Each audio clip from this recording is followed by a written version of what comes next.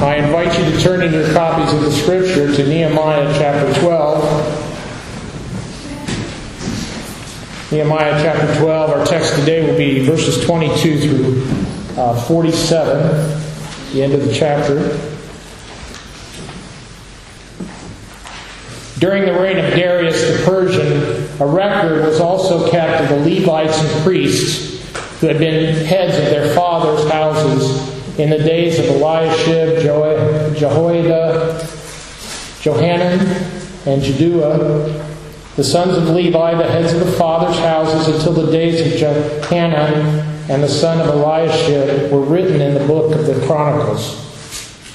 And the heads of the Levites were Hashabiah, Sherebiah, Jeshua, the son of Kadmiel, with their brothers across from them, to praise and give thanks, group altering with group, according to the command of David, the man of God.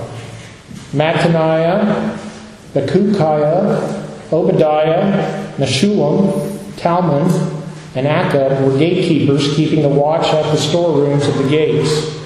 These lived in the days of Jehoiakim, the son of Jeshua, and the son of Jozadak, and in the days of Nehemiah the governor, and Ezra the priest, the scribe. Now at the dedication of the wall of Jerusalem, they sought out the Levites in their places to bring them to Jerusalem to celebrate the dedication with gladness, both with thanksgivings and singing, with cymbals and stringed instruments and harps. And the sons of the singers gathered together from the countryside around Jerusalem, from the villages of the Nephtalites, from the house of Gilgal, and from the fields of Geba and Asmaveth, for the singers had built themselves villages all around Jerusalem. Then the priests and the Levites purified themselves and purified the people, the gates and the wall. So I brought the leaders of Judah up on the wall and appointed 2 large thanksgiving choirs. One went to the right on the wall toward the refuse gate. After them went Hoshaiah and half of the leaders of Judah, and Azariah, Ezra, Meshullam, Judah, Benjamin, Shimei, Jeremiah, and some of the priests' sons with trumpets. Zechariah, the son of Jonathan, the son of Shemaiah, the son of Mattaniah, and the son of Micaiah, the son of Zuccur, the son of Asaph, and his brethren, Shemaiah, Azrael, Milalai, Gilalai, Mai, Nethanel, Judah, and Hanani, with the musical instruments of David, the man of God.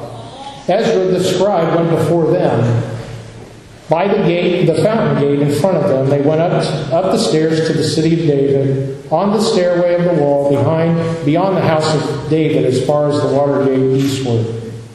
The other thanksgiving choir went the opposite way, and I was behind them with half the people on the wall, going past the Tower of Ovens as far as the broad wall, and above the gate of Ephraim, above the old gate, above the fish gate and the Tower of Hananel, the Tower of the 100, as far as the sheep gate, and they stopped by the gate of the prison. So the 2 thanksgiving choirs stood in the house of God likewise, and I and half the rulers with me, and the priests, Eliakim, Maaseiah, Minjamin, Micaiah, Elionai, Zechariah, and Hananiah with trumpets. Also Maaseiah, Shemai, Eleazar, Uzzah, Jehohanan, Malchijah, Elam, and Ezer. The singers sang loudly with Jezreiah, the director. Also that day they offered great sacrifices and rejoiced, for God had made them rejoice with great joy. The women and the children also rejoiced, so that the joy of Israel was heard afar off. And at the same time, some were appointed over the rooms of the storehouses for the offerings, the first fruits and the tithes, to gather them in from the fields of the cities in the portions specified by the law for the priests and the Levites. For Judah rejoiced over the priests and the Levites who ministered. Both the singers and the gatekeepers kept the charge of their God and the charge of the purification, according to the command of David and Solomon his son. For in the days of David and Asaph, of old, there were chiefs of the singers and songs of praise and thanksgiving to God. In the days of Zerubbabel and in the days of Nehemiah, all Israel gave the portions for the singers and the gatekeepers, a portion for each day. They also consecrated holy things for the Levites, and the Levites consecrated them for the children of Aaron. So ends the reading of God's Word. Let us pray together. Father in heaven, some 400 plus years prior to our Savior's advent, your people who were in captivity were given the great privilege to not only rebuild the temple, but the city of Jerusalem and its walls by pagan kings whose hearts you turned, that a blessing might be given to your people. Father, your sovereign hand governs all men, those who bow their knee to you as well as those who do not, and you turn them where you will. And for this we are grateful, for we know all things work together for good to them that love God and are called according to your purposes. And for us, Lord, in days when it appears that great burdens are being placed on your people in persecution around the world, in disdain by so many, you see these things and you grieve for your people who are the apple of your eye, and you will one day rise up to put down their enemies. For you've told your Son to sit at your right hand until you make a footstool of his enemies for his feet. So, Father, with great joy, we look forward to your mighty hand coming against your enemies. Father, we ask that that would come first in salvation, that you would draw many to yourself, that they would turn from their sins and repent. But should they refuse and harden their hearts against you, O Lord, we pray that you would put down your enemies for the sake of your people, that we might live quiet and peaceable lives before you, doing all that you've commanded us, keeping covenant in that first great covenant that you made with Adam, to subdue and fill the earth. So, Father, we give thanks in these things, and as we have this example from the life of Nehemiah in those days, we pray that you would bless us in this day of and season of thanksgiving that we have, that we would count the many blessings that you've bestowed upon us with gratitude in our hearts and rejoice with singing. For these are the works of your hands that we see. And so help us to be grateful. And we ask this in Christ's name and for his sake. Amen. Thank you for enduring my efforts at reading those names. They are difficult. Even for the pastor, they are very difficult.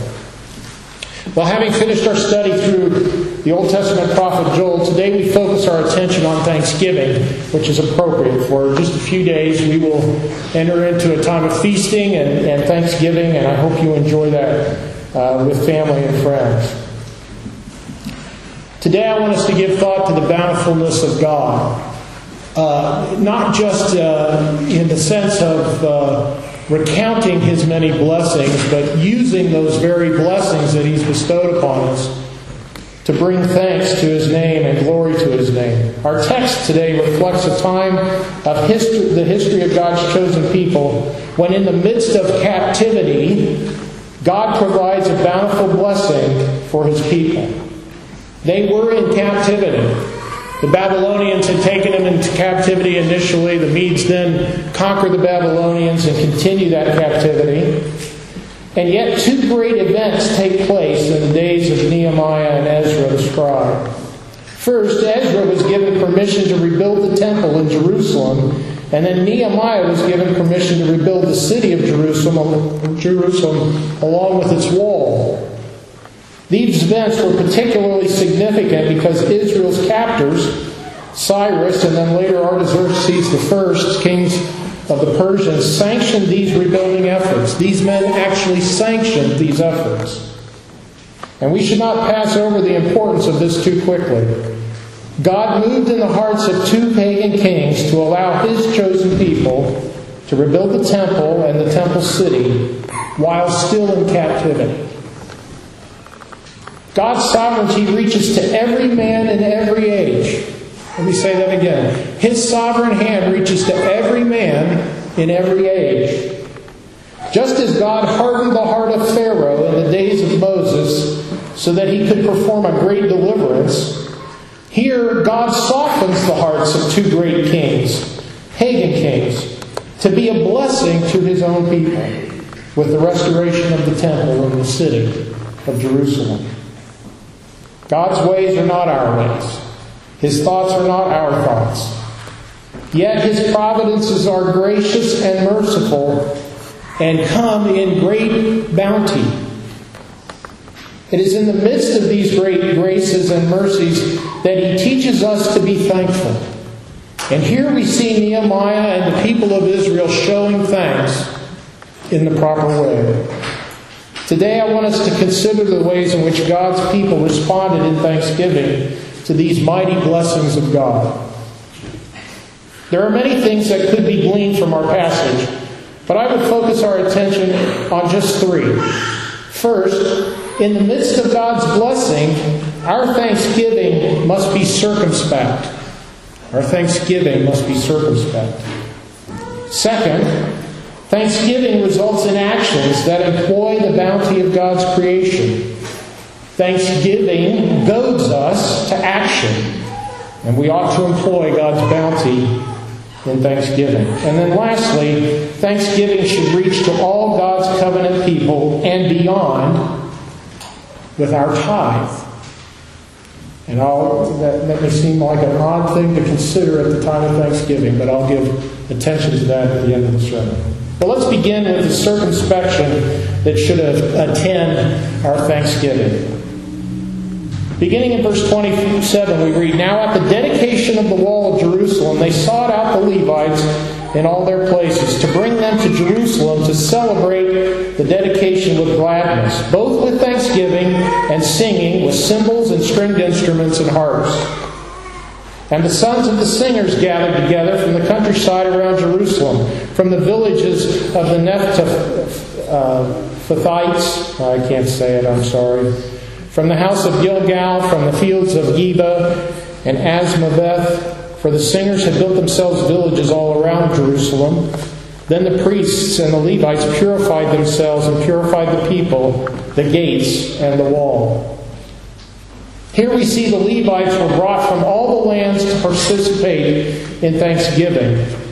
The spiritual heads of Israel were to act on behalf of the people in verses 27 through 29. And notice that singers had gathered around Jerusalem already. The city is being rebuilt. It's completed now, which is, by the way, if memory serves me right, only took 52 days. And this was no small feat. Even the enemies of the Israelites took note at how quickly it went up, both the walls and the city itself, and attributed it only to the grace and activity of God Himself. But the Levites are called by Nehemiah to come to the city.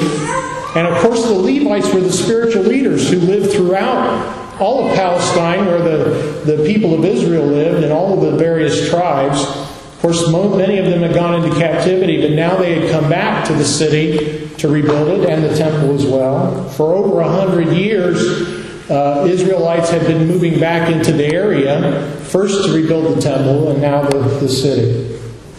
And in verse 30, all Israel was to be purified before participating in this celebration of thanksgiving. God's holiness was to be honored in the midst of thanksgiving. And the purification ritual meant that offerings had to be made on behalf of these people for their sins at the temple. Thanksgiving begins with circumspection. It begins where we need to begin before God, in repentance and in salvation. And after all, brethren, that's our greatest need, is it not? To be brought out of darkness into light, to be given life when we're dead to God, to be redeemed from His wrath, when that's all we truly deserve. So the circumspection of the people of God was the beginning of thanksgiving. Then in 31 we read, the circumspection doesn't end there, just with repentance and sacrifice for sins. Verse 31, so I brought the leaders of Judah up on the wall and appointed 2 large thanksgiving choirs. One went to the right hand on the wall toward the refuse gate. The other, and then in verse 38, the other thanksgiving choir went the opposite way, and I was behind them with half the people on the wall, going past the tower of the ovens as far as the broad wall, and above the gate of Ephraim, above the old gate, above the gate of Fish, the tower of Hananel, the tower of the 100, as far as the sheep gate, and they stopped by the gate of the prison. So the 2 thanksgiving choirs stood in the house of God. So they went up on the wall. They were divided into 2 great choirs and symphonic bands, by the way. I'll get to that in a moment. They go around the city. They march around the city with singing and thanksgiving, and they wind up where? So the 2 thanksgiving choirs stood in the house of God. Likewise, I and half of the rulers with me, and the priests which are named there. I'll not try that again. And then at the end of verse 42, the singers sang loudly with Jeshariah the director. Have you ever thought about some of these titles that are given to these people? And that's probably the only place that Jeshariah is ever mentioned in the Scripture. But he's a director. I would just like to have my name mentioned in the Scripture once. But it's not. You'll look in vain. Yours too. Unless you're named Jonathan or something like that. Different Jonathan, right? But here you get these snippets of these people. We're going to meet them one day in heaven. And if you like music, I would suggest you seek out this man and talk to him about this day. What did he do to prepare the people of Israel to go around the temple wall, or the city wall, with these great choirs and these symphonic bands? You know, what music did you use? Could you hum a few bars for me? You know, and then did you have problems with some? You know, were some of them kind of like off on their own? You know, did you have to kind of herd them in? Or were they all pretty much in sync? You know, I've got lots of questions for people like this. But he's just mentioned one time. And yet, he was a significant part of a significant day in our history. So, I want to meet this fellow. And I want to ask him about that day. What happened? Verse 43, also that day they offered great sacrifices and rejoiced, for God had made them rejoice with great joy. The women and the children also rejoiced, so that the joy of Jerusalem was heard afar off. Brethren, notice that in these verses that 2 great choirs, with what appears to be 2 marching symphonies, with cymbals, stringed instruments, and that's how we know they're symphonic, stringed instruments, harps and trumpets marched in opposite directions around the walls of the city. For what purpose? Why would you do that? God wanted them to see what He'd done. Yes, they toiled to bring back this great city and its walls, but it was God's doing of it. It was God's provision of allowing them to accomplish these things, keeping their enemies at bay. Even though when they were working, the Scriptures teach us that they were to hold their weapon in one hand and their trowel or their shovel in the other. Their weapons were right at their side because the enemies of God inhabited this land and they didn't want them there. And they knew that if this city was restored, their enemy would be there permanently. So they tried to stop them. And yet, God preserved them. God has them walk around joyfully singing in the midst of this great music because He had done a great thing in their midst. And He wants them to look upon it. No doubt there were those who died in the midst of this effort. And as they walked past maybe that section where they died, there were tears shed for their lost loved ones. But at the same time, there's tears being shed for the great work God had done and the blessings that were upon them. No doubt that was the case as well. And as we hear great music in our own hearing, how it brings emotions to us. It speaks to our soul. Often during the Christmas season, our family tries to take in a performance of Handel's Messiah, which actually was written for Easter season, not for Christmas season, but is often played during Christmas season. And when it's done with a great orchestra, when those scriptural verses are sung that are set to music, it moves the soul. You cannot help but be emotional in those circumstances. And that great music has endured many centuries because it's both great music and great words. Well, there was a day many, many years ago, many centuries ago, yea, millennia ago, where great music was sung in a great city with 2 choirs and 2 symphonic orchestras playing, and this is the account of it. And that was in the midst of a time of rejoicing. Notice the circumspect nature of walking around the city, taking a bird's eye view of God's blessing. That's instructive for us. You need to take a walk around and take in the blessings of God. And do it with rejoicing in your hearts and singing on your lips. Just as the Thanksgiving Day was begun here in our text with purifying acts, it was concluded in the temple with offerings to God. So circumspection starts at a place of repentance and ends at a place of offering in our text. These offerings were very likely a mixture of sin and peace offerings. We don't know for sure. We're not given that revelation here. But because of what is said, it looks like it's a mixture of both, sin and peace offerings. The people of God were being circumspect with their need for cleansing, as well as their gratefulness for the peace of God that had been brought to them in the restoration of the temple and the city. And this brings us to point 2. Thanksgiving employs God's bountiful creation. Music was prominent. God created music. In the earliest days of creation, it was God's creating that brought about music. Music is very important in our lives.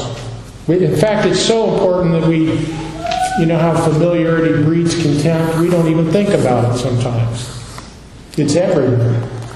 It's in the creation itself, with the birds and the sound of the rustling leaves. The wind brings about howling. That's a form of music. The creation itself does it. Man creates music because we are image bearers of God. We recreate because the great Creator made us in His image.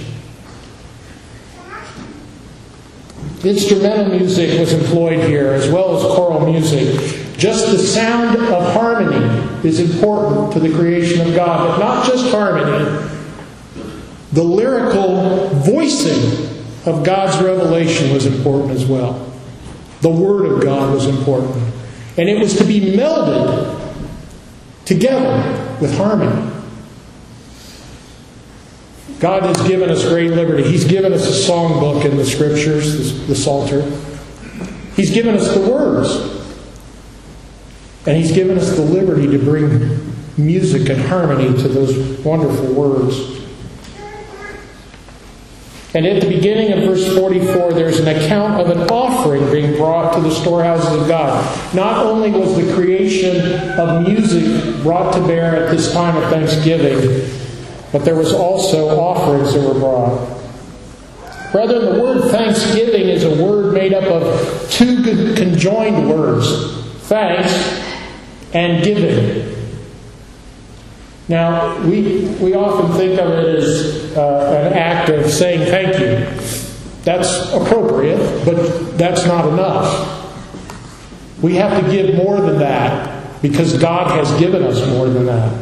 Our giving of thanks is not merely from our lips and our fingers, songs and instruments in this case, as is evidenced in our passage, but from our abundance as well. God wants us to give an offering back to Him. Our giving of thanks must meet the test of Christ's two great commandments: to love the Lord with all our hearts and our neighbors as ourselves. That's what true thanksgiving does. It evidences both of those great commandments. And we should give thanks to God and then show forth our thanks to Him with the bounty He has entrusted to us by tithing to Him by faith. And this brings us to our last point, which is touched on here in the passage, but is much more evident in other places in Scripture. Our thanksgiving ought to include tithing. Here in our passage, in verse 44, two great concepts are linked.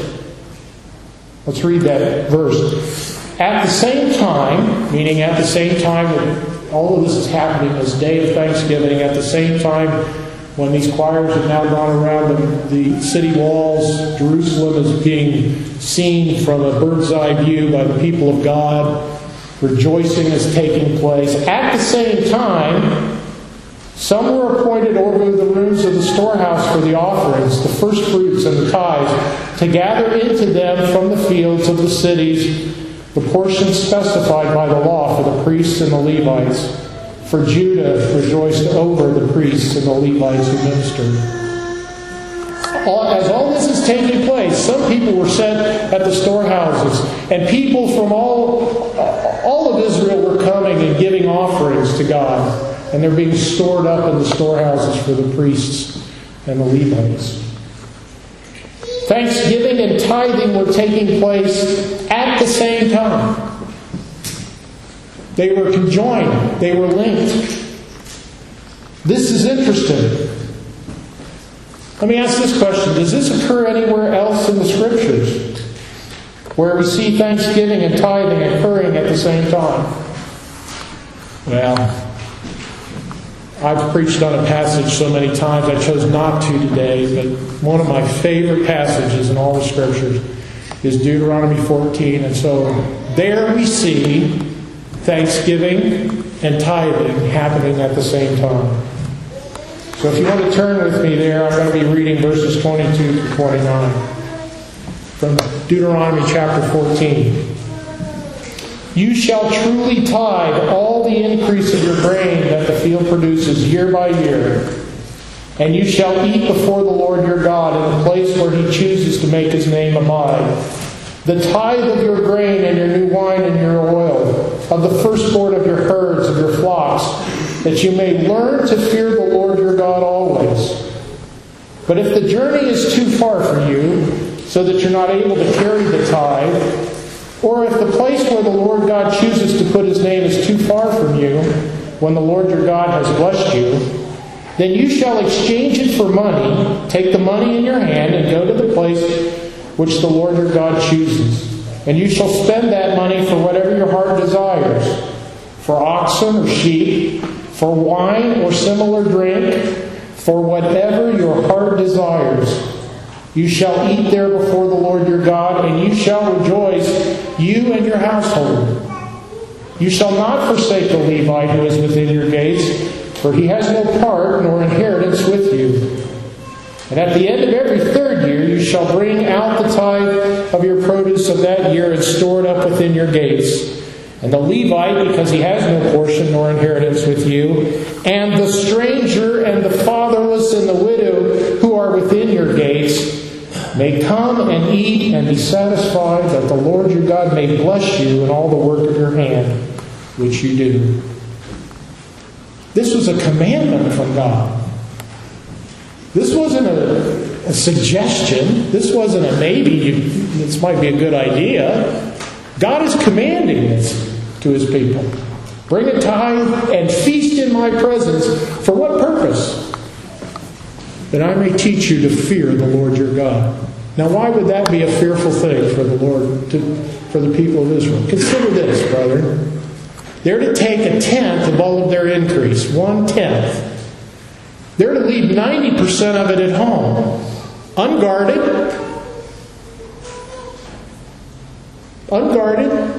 in the midst of a place where there are enemies.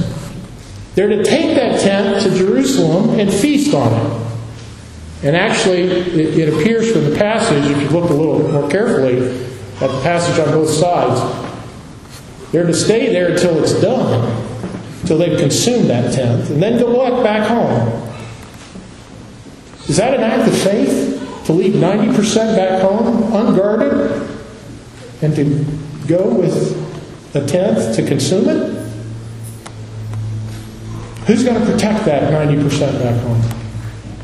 God Himself. God is our high tower, our fortress, our stronghold, our deliverer. He keeps our enemies away. And yet we don't even see it. But He calls us to act by faith in the midst of our enemies. And that was the case with the people of Israel. Notice that they were to be lavish about this. We come from Scotch, Irish, Dutch heritage. It's said of us that we pinch the pennies until Lincoln cries. Well, God says, I've lavished you with salvation. In my presence, when you bring your tithe to do this kind of feasting, you should do it lavishly. Why? You're to bear my image before the world. What I've shown you in grace and mercy, I want you to show the world. How do I know that? At the end of the passage. At the end of every third year, you shall bring out of the tithe of your produce of that year and store it up within your gates. And the Levite, because he has no portion nor inheritance with you, and the stranger and the fatherless and the widow who are within your gates, may come and eat and be satisfied, that the Lord your God may bless you in all of the work of the hand which you do. In that year of completion, there are different years of completion in the Scripture: 3, 5, 7, 12, 40. Different years described like that throughout the Scriptures. 3 is one of them. I suspect it reflects the Trinity being the complete Godhead. In that third year, I want you to bring the stranger, the widow, and the orphan who are within your gates. I don't just leave the servants back home. Bring them with you. Everybody comes. Brethren, this is a picture of redemption. God starts with a group of small people, Abraham and his family, to bring about salvation, but it grows to the whole world. The Gentile world is included, and it's enveloped into this called out people. And God is saying, bring them with you, because they're going to be part of this. Here there is feasting taking place with a tenth of the increase, a tithe, in the place where God's name was to abide. And where was that place? In the days of Nehemiah? Jerusalem, the restored city of peace. That's what the word Jerusalem means, city of peace. With the priests and the Levites included, and the strangers within their gates. Brethren, thanksgiving should be a corporate act with God's chosen people and the strangers within their gates. In a few days, you're going to sit down to a Thanksgiving feast, I hope. Some may be traveling, I understand that. It may not happen exactly on Thursday. For others, it will be Thursday, and some will be earlier in the day, others later in the day. Include the stranger and the widow and the orphan. Don't neglect those who are by themselves. Show the grace of God to them, that they too might learn to fear the Lord our God in the midst of a feast. Now, some people have said, do I have to do a tithe on Thanksgiving Day? Do I have to spend that much? I guess not. But think of it this way. Be lavish because God has lavished His graces upon you.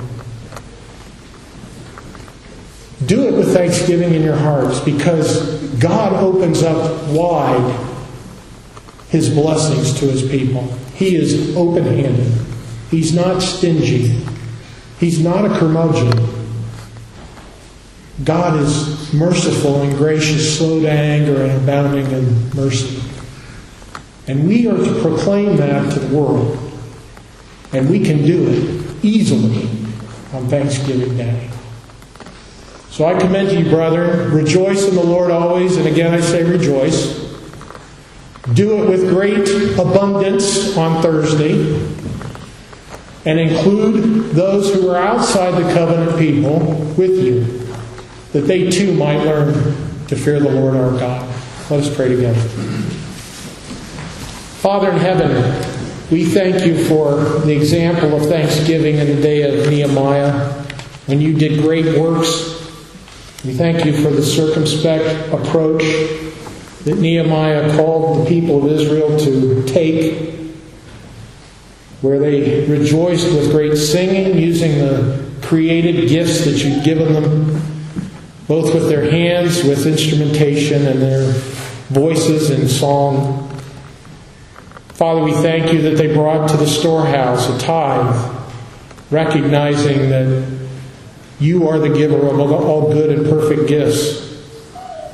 We thank you that they walked the walls of Jerusalem and looked down upon that great blessing that you had given them with the perspective that you have, Lord, as you look down upon us and see so much more than just our mere circumstance in each moment of each day.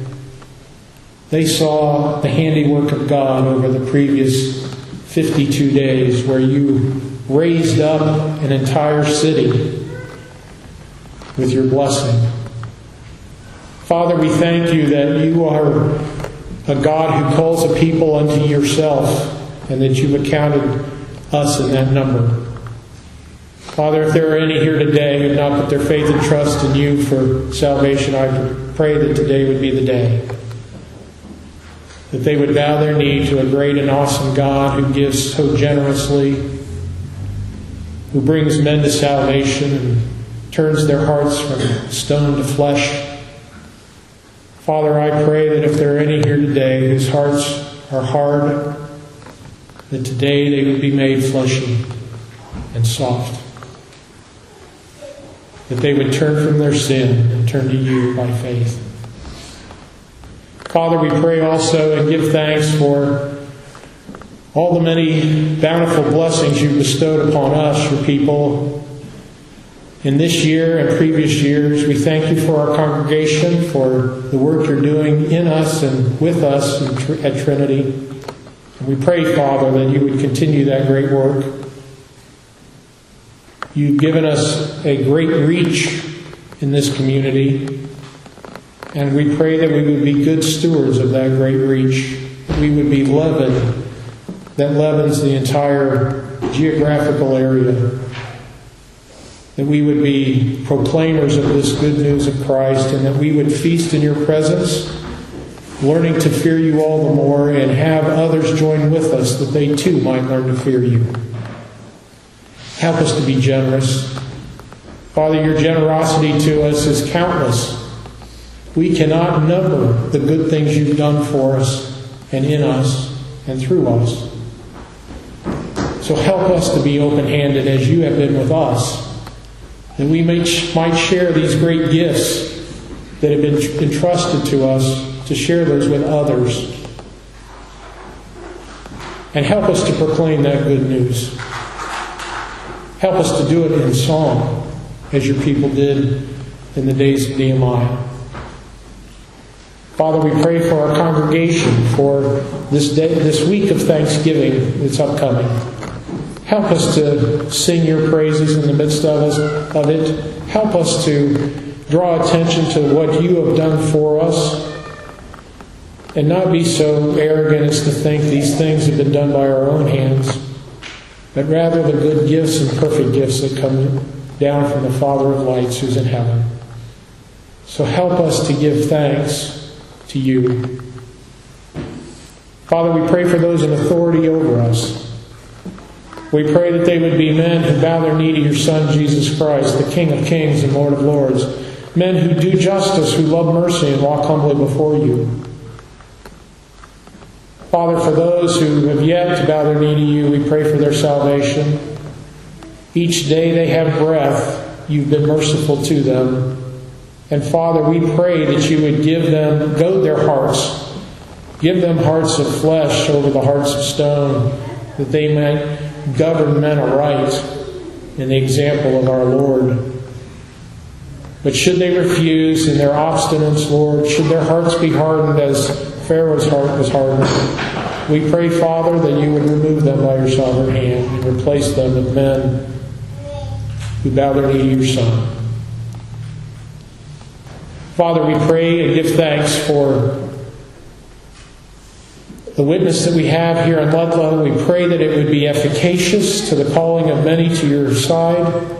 We pray also for our broader witness throughout the region, Lord. Help us to be good stewards of the message of the gospel and to not wince at the opportunities to share that gospel, but to be bold, to give it away freely, that others might come to you. And we commit these things to your care. And now we join our voices together in the prayer that Jesus taught his disciples, praying together, Our Father, who art in heaven, hallowed be thy name. Thy kingdom come, thy will be done, on earth as it is in heaven. Give us this day our daily bread, and forgive us our debts, as we forgive our debtors. And lead us not into temptation, but deliver us from evil.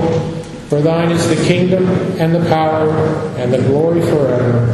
Amen.